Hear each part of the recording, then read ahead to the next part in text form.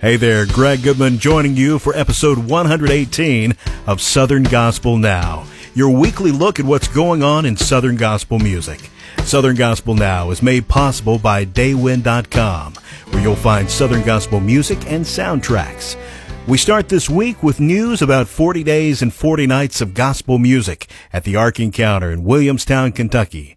Here's Ray Flynn, president of Abraham Productions that produces the event. It's going to be another incredible year. You know, the last 2 years that we've done this event, we've continued to see growth every year. Just in those 2 years, right at 1,800 people that have come to know the Lord Jesus Christ during that event. For our ministry, we've now seen like over 17,000 people that have made public professions of faith in the Lord Jesus Christ. And so we absolutely love coming here. We love this platform and the many people that get exposed to this great Christian music.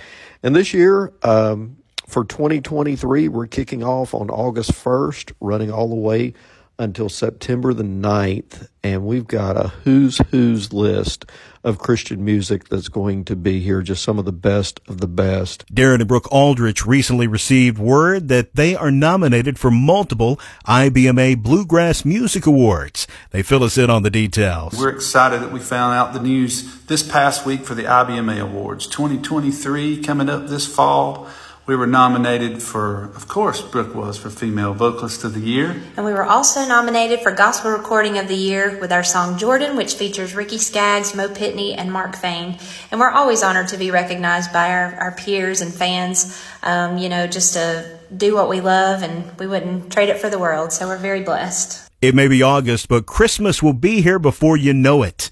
Many artists are in the studio this summer working on new Christmas music. One of them is TrueSong. Here's a sneak peek of one of the songs that will be on their forthcoming Christmas album. They sing glory to God in the highest. Hope and redemption have come. They sing glory to God in the highest. Emmanuel, God with us. If you've seen Jeff and Sheri Easter lately and thought they looked a little lighter, you would be correct. Jeff and Sheri talk about their weight loss journey. Tell them how motivated I am, baby. I'm getting stuff He's done. motivated to do everything, and I'm very, very happy that he feels like Jeffrey again. In fact, somebody asked me how my weight loss was going. Absolutely fine during the holidays and cruise and all of that. From, say, maybe November until about February, I gained 5 pounds. Starting April, I went back on a diet, and I have lost 3 pounds. And I'm just so short and so close to my goal that it comes off, maybe a quarter of a pound a week. Well, Jeff's doing the same thing, slowing down because he's getting near his goal. Yep. And then I go to that's the way it maintain. happens. I told Sheriff I could maintain 260 pounds. I could maintain 185. Surely, I'm going to get surely. on down there. The current song from the Nelons is beautiful. Jason Clark wrote the song and tells us about his favorite lyric within it. My favorite part of the lyric, it changes everything. That, to me, is the culmination of all of those things. If we have such a great gift, which we've been given by Christ, why wouldn't you want to share something that's so life-changing? And so that's why we send it across the ocean. That's why we sacrifice. That's why we sing it, preach it, teach it. That's why we live it, because we know it changes everything, and we want others to know it can change everything in their lives too. The Guardians have brought back a gospel classic, He Grew the Tree. John Darin Rousey talks about the simple lyric of the song. I have thought about the lyric of this song and the genius inside of the simplicity of it for so long, because it talks about where God looked down to this earth, and with a seed that became something that was planted that he knew would grow to a tree. I mean, none of that was a surprise to God. And it wasn't even a surprise that that tree would one day be used for a cross where his son would be nailed for our sins. And you think about the love that he has to have for mankind and the love that he has for us as his children, that he would plant the seed that would grow to be thorns that would make his son bleed. And that's the kind of love that God has for us. That's why he grew the tree. The Erwins recently performed in Denver, Colorado. It didn't go exactly as they expected. We up there. We up high there. What's so weird, though, is it didn't hit me in sound check. It hit me the first service because we had a 9 o'clock and an 11 o'clock service. And I remember walking off stage after the 9 o'clock literally crying because I thought I was having a panic attack. I couldn't catch my breath.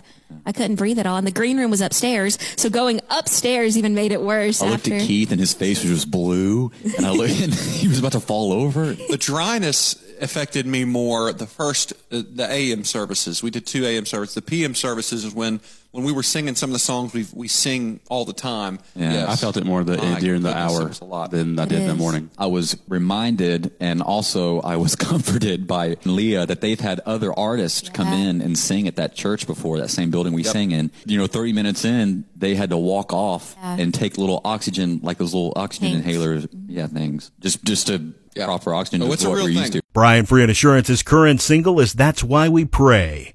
Bill Shivers talks about hearing the song for the first time. The song has a major impact on my life. First time I heard it, I just bawled my eyes out because I am thankful that we have a loving God that we can come to no matter what the circumstance, no matter what we're going through at any time, and he's always going to be there. If you're like me, you love hearing the stories behind songs. We've got a good one for you from Lauren Talley as she gives us the backstory to Say Yes I Am. I'm so glad you're enjoying my song, Say Yes I Am. It's on my latest recording called This Is For You, and I actually wrote this song, and I got the idea, believe it or not, from Scott Fowler of Legacy 5.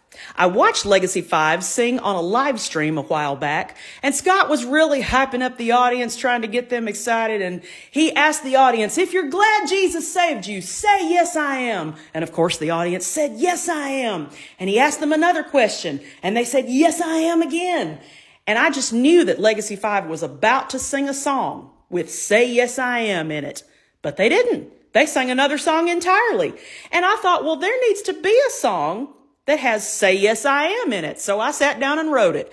Thank you, Scott, for this idea. I'm glad you didn't think of it first. Jesus and Me is the current song from the Jordan Family Band. Hutch Jordan says the song was brought to his attention at a time he was really having a hard time. Jesus and Me came at a time where I was a very broken person. I was struggling as a guitar player. I was struggling as a producer. And most of all, I was struggling as a believer. And Heather came to me with this song on her phone that she had written, and she sang it to me. And I automatically said that somebody needs to record this. And I'm glad they didn't, and we didn't send it out, because when she sang it to me, the song really spoke to my heart in a way that I don't think anybody else could have. Taking a look at the Power 50 weekly chart, number 1 honors go to Greater Vision with Think About There. That's our report. Thank you so much for listening. If you missed any of our other 117 episodes, they're available wherever you find podcasts, or you can listen at southerngospelnow.com. Southern Gospel Now is brought to you by Daywin.com. I'm Greg Goodman. Love your neighbor, and I'll see you next week for another edition of Southern Gospel Now.